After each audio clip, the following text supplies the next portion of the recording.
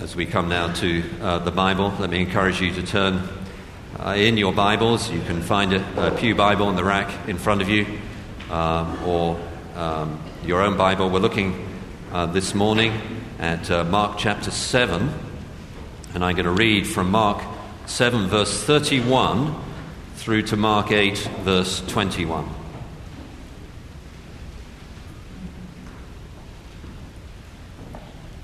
Mark chapter 7, beginning at verse 31. Let's then hear God's word.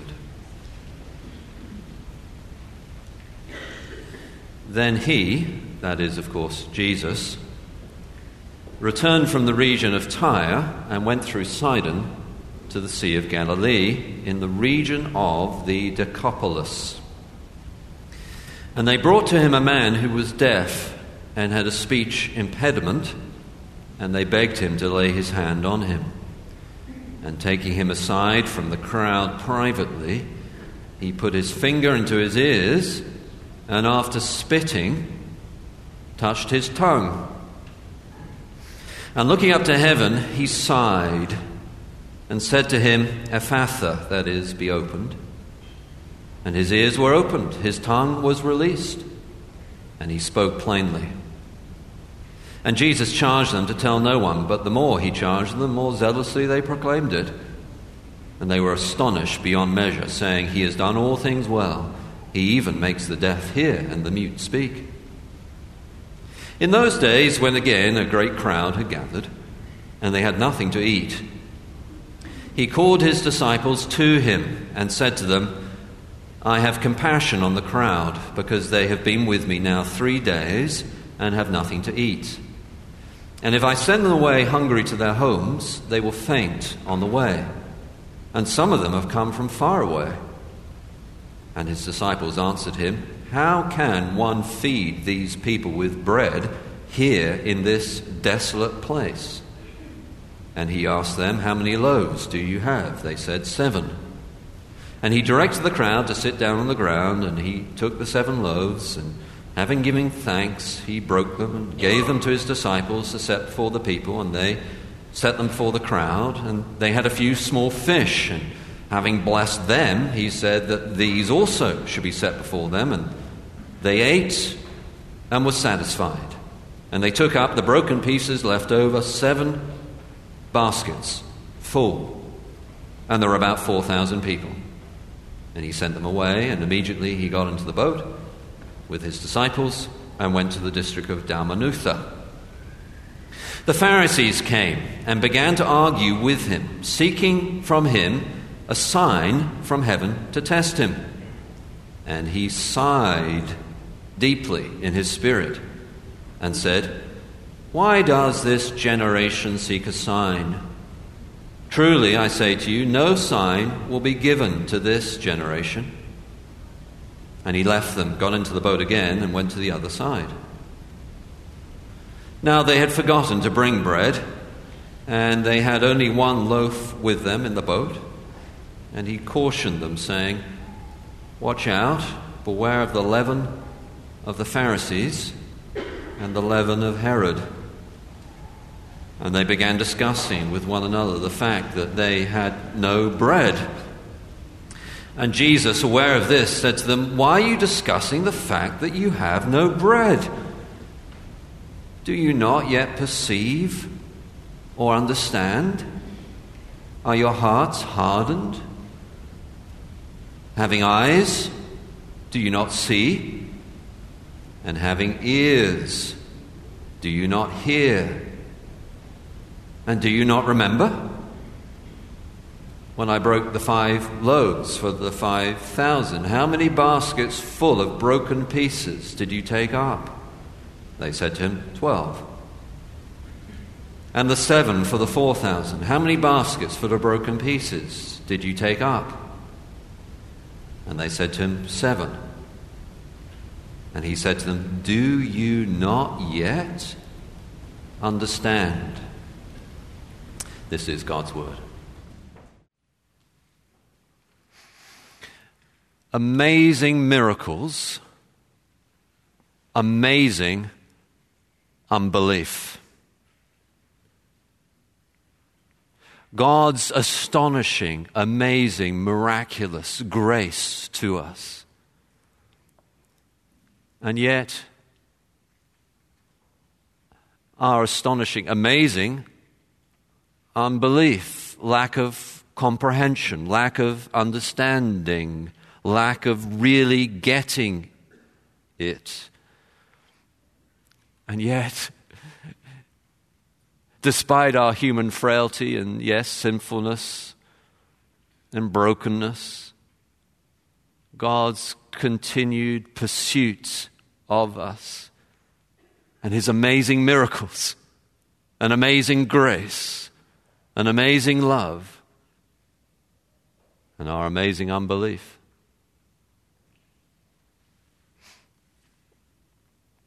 In popular culture, there is one or a couple of examples of this sort of thing. If you are a movie fan of the history of popular movies, you may know that the famous American movie director Alfred Hitchcock, in all his movies, would appear himself in the story. And if you know that, you can look out for him and spot him and say, that's Hitchcock. But for those who do not know, that appearance is not understood, not comprehended, not heard, not seen. And somewhat similarly, God, in the incarnation of Jesus, has written Himself as the author of life into the story of life, with an amazing, miraculous incarnation, amazing miracles to show who He is. And yet so often, we miss it. It's easy, isn't it, as a Christian, as we go through our Christian life, to become, if not deaf to what God is doing, at least hardened, not comprehending. When we first became a Christian, it was easy to believe God for anything, but now we're older, we've seen a bit of life. It's harder to grasp His amazing grace, His amazing miraculous power. The author of life, writing Himself into the story of life, and yet we can miss it.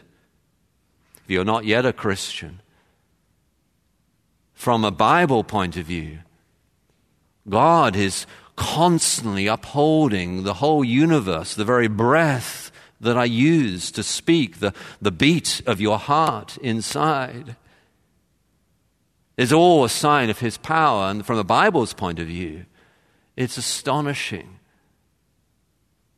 that sometimes we miss it. Another example of this in more recent popular culture is the renowned violinist Joshua Bell. In Boston, in a theater in Boston, a well-regarded, prestigious theater in Boston, he had sold out every seat in that theater with an average ticket price of $100 a seat. And of course, some of them would have been far more than that, if that was the average. 2 days later, he appeared on a Washington, D.C. subway, busking, playing his violin for 30 minutes or 45 minutes. As he played there, over 1,000 people filed past him playing. Just 20 gave him a little bit of money. Only 7 stopped at all to listen. And only 1 recognized him. During those 30 or 45 minutes, Joshua Bell, who 2 days earlier had just sold out a theater in Boston for $100 average a seat, Joshua Bell received in his open violin case a total of $32. And of that $32, the one person who recognized him gave 20. But if they had had ears to really hear, they would have heard Joshua Bell playing on a violin worth $3.5 million. But they missed it. Bar one. Amazing, miraculous grace. Amazing unbelief. And yet even more amazing, the pursuit of God and his love to us in our brokenness and a human failure that we all experience. His amazing, miraculous love to us. And Mark here in this story has 4 sub-stories that show us this amazing, miraculous love to us, even in the context of our often amazing unbelief. The first story is a story of how Jesus heals even when the culture is against it. This story is the end of chapter 7. It runs from verse 31 through to verse 37. It's the story of Jesus healing the deaf and mute man. Verse 32, they brought to him a man who was deaf and had a speech impediment, and they begged him to heal him, and Jesus does. But in a rather unusual way. He puts his finger into his ears and after spitting, touched his tongue. What on earth is going on? In ancient times, human spit was thought to have medicinal properties. So there's a story from ancient times of a Roman emperor who was somewhat flummoxed to discover that his spit reportedly had actually healed someone. Whether it did or not, I doubt. Though every mother of a toddler, as she believes, it seems, in the medicinal properties of spit. Of course, this man who is deaf cannot hear Jesus say, I'm going to heal you. So what Jesus does is he enacts what he's about to do. He mimes it for him. He says to him through his actions that he's going to heal him. And then for us, rather grossly, he spits, I think, probably on his hands and then touches his tongue. I'm going to heal you here and here. Amazing miracle. But then why does Jesus sigh? He looked up to heaven, verse 34. He sighed and said to him, Ephphatha, which is just means be opened, as we're told. It's the first 2 times in this story that he sighs. The other time is in verse 12 of chapter 8, where Jesus is dealing with the Pharisees and their unbelief. Here, in this first story of Jesus' healing the deaf man, he sighs because of the context. Jesus healing, even when the culture is against it. This region of where Jesus is, we're told, is the Decapolis, the 10 cities. And for those of us who've been following the series week by week, you may remember that just a little while ago, Jesus was in this region.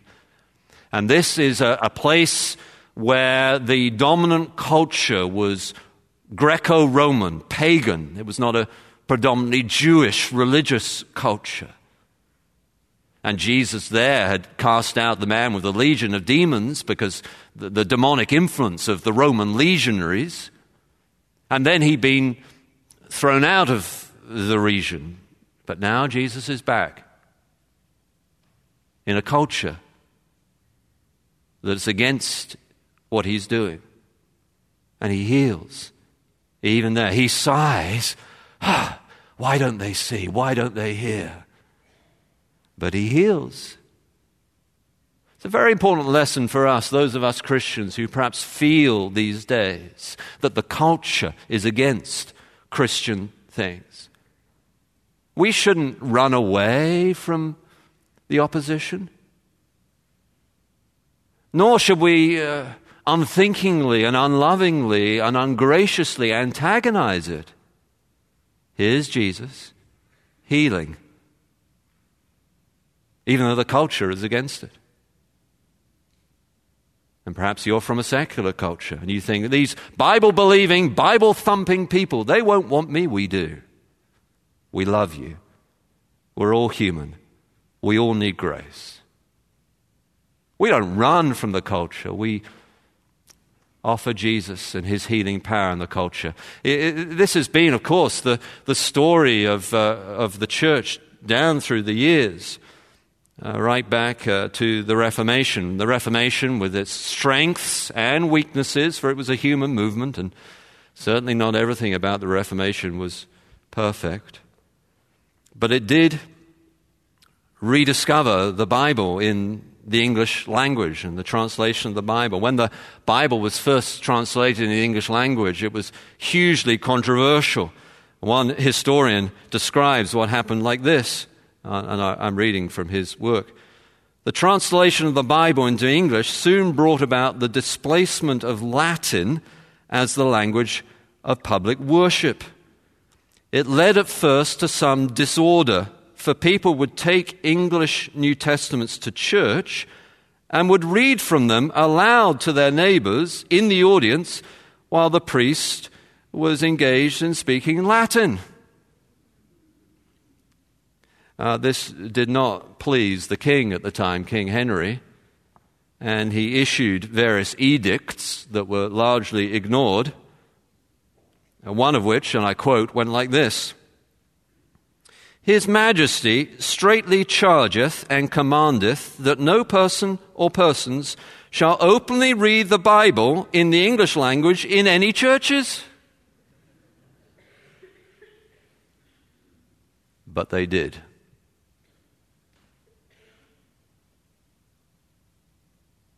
Jesus heals, even in a culture that's against it. The second sub-story of this amazing, miraculous grace, even in the context of our unbelief, is of Jesus feeding even when Christian leaders cannot believe it. This, of course, is the story of the feeding of the 4,000 in the first part of chapter 8. It runs from verse 1 to verse 10, and it's a familiar story. But have we grasped just how amazing it is that the disciples cannot believe that Jesus is going to be able to feed the 4,000? Verse 4, his disciples answered him, "How can one feed these people with bread here in this desolate place?" Well, hold on, apostles. Hold on, 12 disciples. Hold on. Jesus has just fed 5,000 people. Can you not now believe that he can feed 4,000? But it's such a human pattern, particularly among Christian leaders, because Christian leaders feel the responsibility to make sure that everyone is fed and cared for and provided for. It's so easy for us to think, well, yes, in theory, Jesus can feed 5,000. I've seen him do it, but now, will he?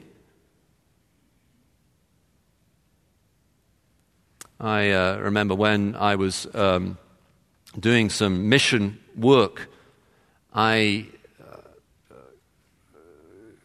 was leading a team of college students teaching English as a foreign language in a Muslim country.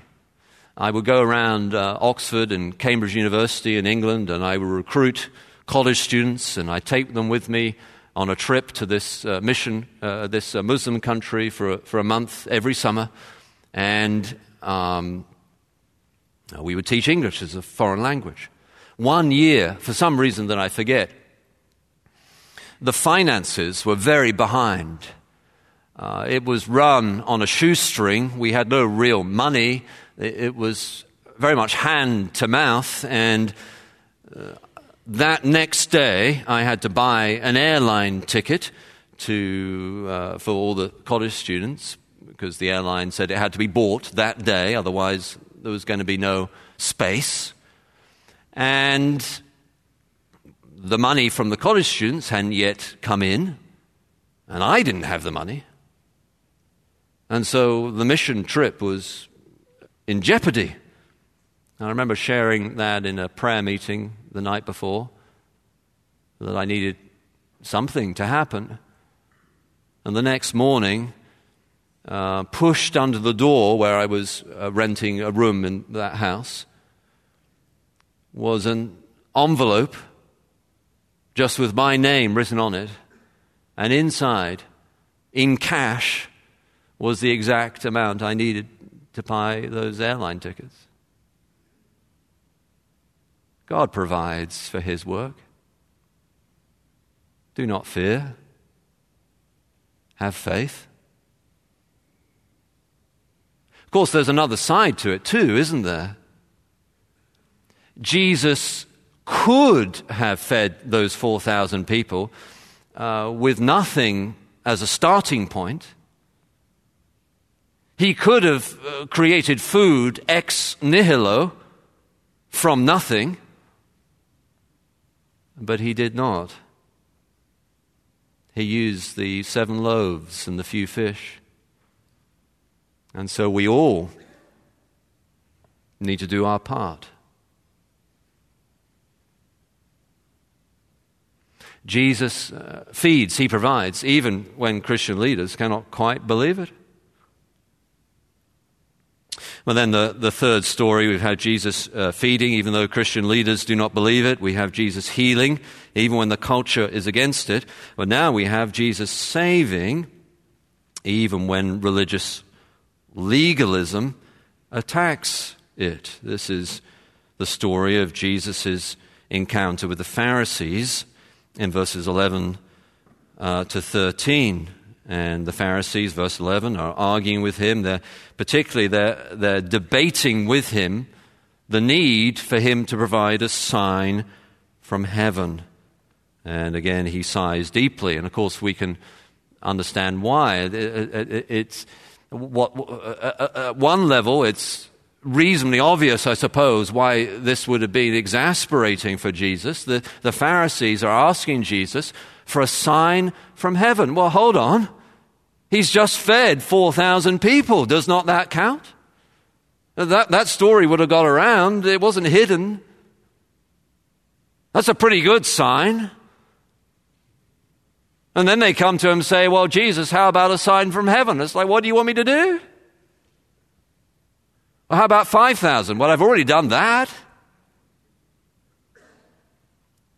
But what is more, the specific sign is a deliberate fulfillment of the messianic pattern in the Old Testament. That God had fed His people in the wilderness, in the desolate place, with manna from heaven. And now Jesus, the greater than Moses, gives bread from heaven. Yet they cannot hear it. They cannot grasp it. In the Decapolis, the secular area, they at least begin to, or they seem like they're getting there. He does all things well. He even heals makes the deaf hear and the mute speak, which is another messianic promise. They're wondering, could this be Him? But the religious legalists, how about a sign from heaven? Amazing unbelief. But even more amazing is His saving grace and love. even when the religious legalists attack it. It's a little hidden in the translation, all English translations, because there's no good way of translating it into English. We don't speak the way, our phraseology, the way we speak in the English language is different from this ancient way of speaking. But literally, verse 12, when it says, "Truly I say to you, no sign will be given to this generation," literally, Jesus says, "Truly I say to you, if a sign were given to this generation." And the sentence concludes. He sighs, and then says, "If a sign were given to this generation." And that's the end of the conversation, the end of the sentence. It's an ancient way of speaking. You can pick this up in a couple of places in the Old Testament, 2 Kings, where one of the bad kings is trying to kill Elisha the prophet. He says, "If he's not dead soon, then you can cut off my own head. If, then the worst consequence will happen to me." Or another in Psalm from the Old Testament, another place in the Old Testament, Psalm 95, which is frequently, the verse there is frequently quoted in the New Testament, where it talks about where God says, "I swore in my wrath, they shall never enter my rest." And the Greek translation of that has in the Old Testament, "If they enter my rest," end of sentence. What is being said is, if this were to happen, then the worst consequence of that happening would come on me. We don't speak like that in the English language. There's no way of translating that. The closest that we talk in the English language would be to say something like, "Over my dead body," which of course is exactly what happened. There'll be a yet greater sign, the resurrection of Jesus from the dead, at the cost of his own dead body. What amazing grace and love.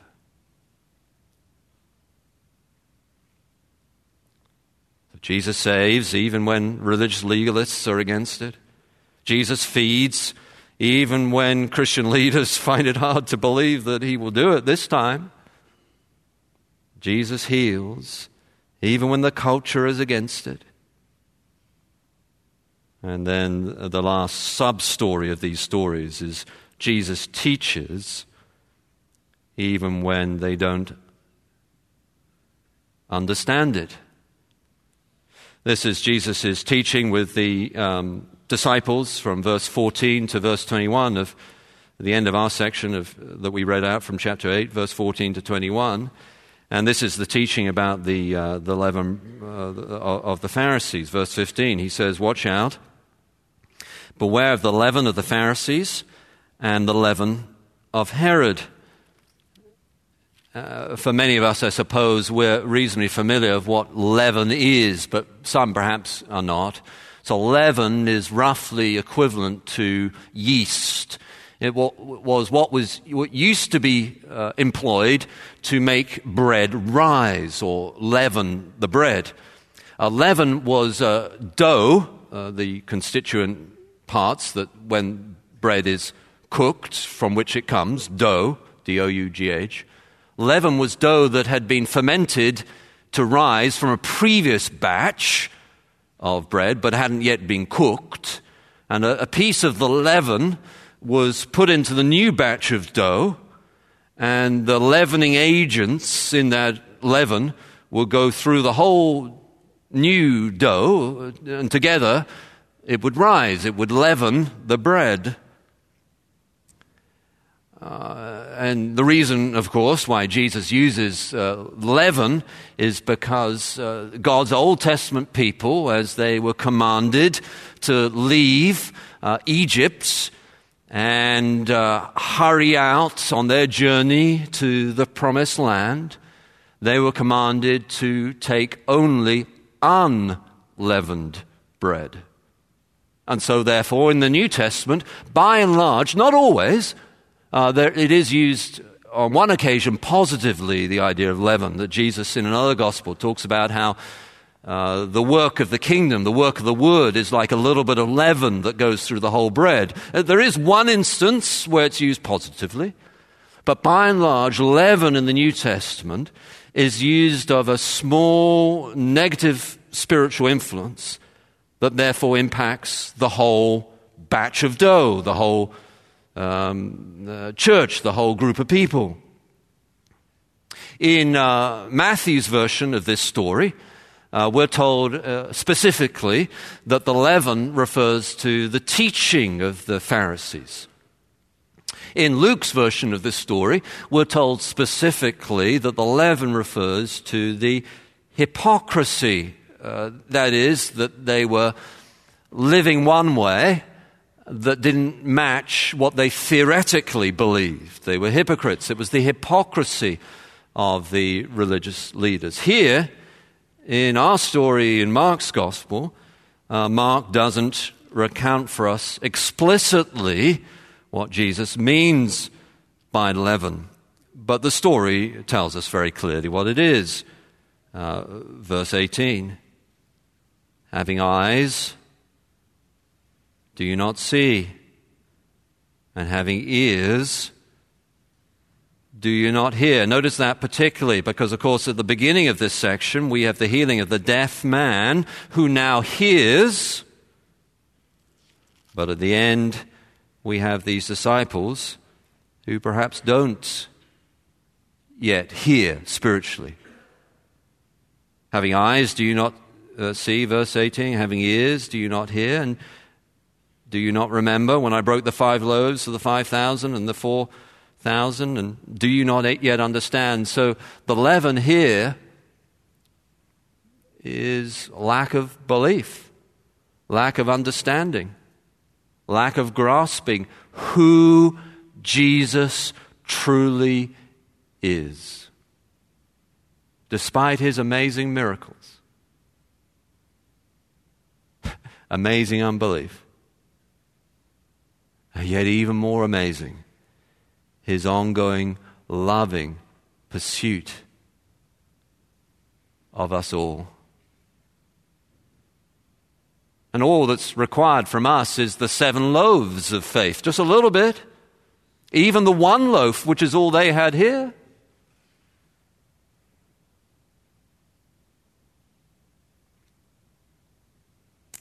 In church history, one man, I think, grasped this principle, perhaps not more than any others, but certainly in an exemplary way.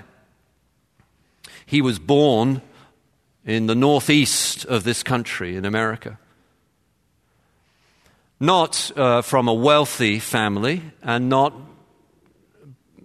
well educated either. Early examples of his handwriting are pretty illiterate, and his spelling has, shall we say, a creative association with accurate spelling. But he went to church as a young man. One day his Sunday school teacher pursued him to the factory where he was working and confronted him with the truth of the gospel, and he gave his life to Jesus, his 7 loaves, his 1 loaf. A little bit later, he moved west and came to live in Chicago, or should I say Chicago. He became a shoe salesman and started up his own Sunday school, which was massively successful.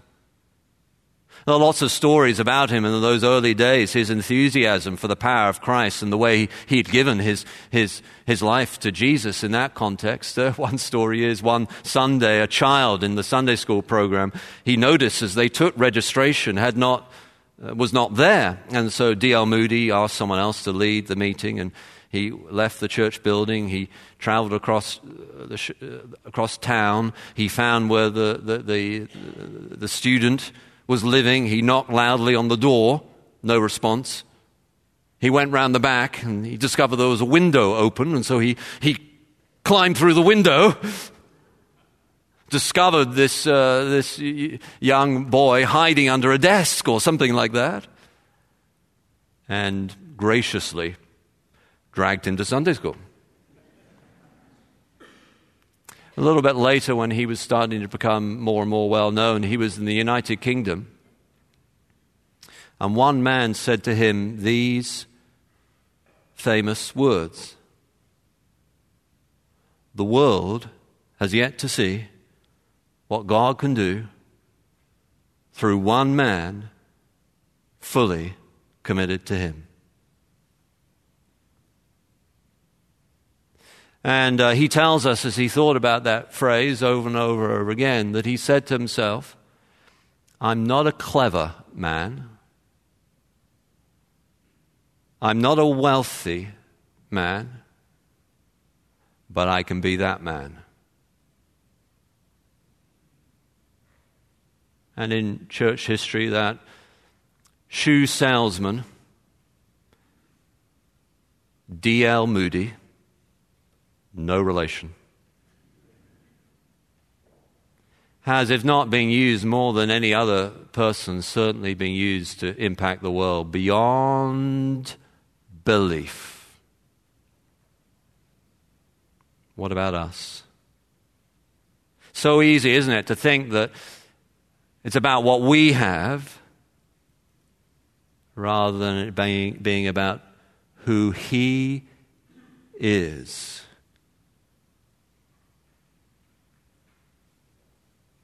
And so let's bring to Him our 7 loaves, even one loaf. Let's pray together.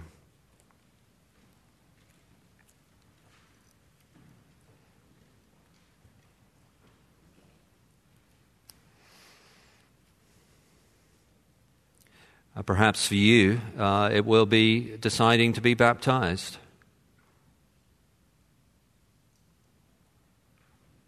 Perhaps that's what the Lord is writing onto your heart this morning as a response. Maybe for you, it will be going to one of the adult communities or getting involved in a small group. Maybe it will be determining to come to church each week. But the starting point is in the quiet.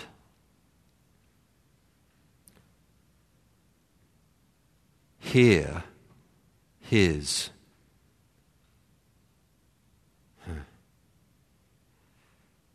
words. Sense His touch in your ears or on your tongue.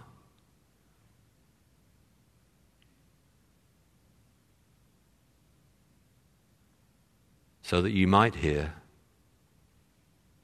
and believe. The starting point is who He is. So in the quiet,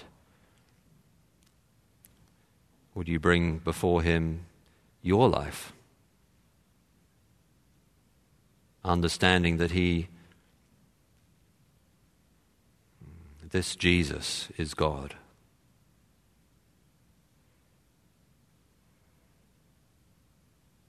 And our response is to be worship with all of our lives.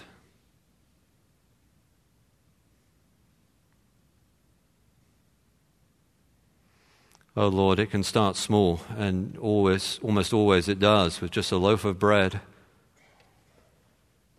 But help us, Lord, this morning to start to give everything to You, we pray, in Jesus' name and for His glory. Amen.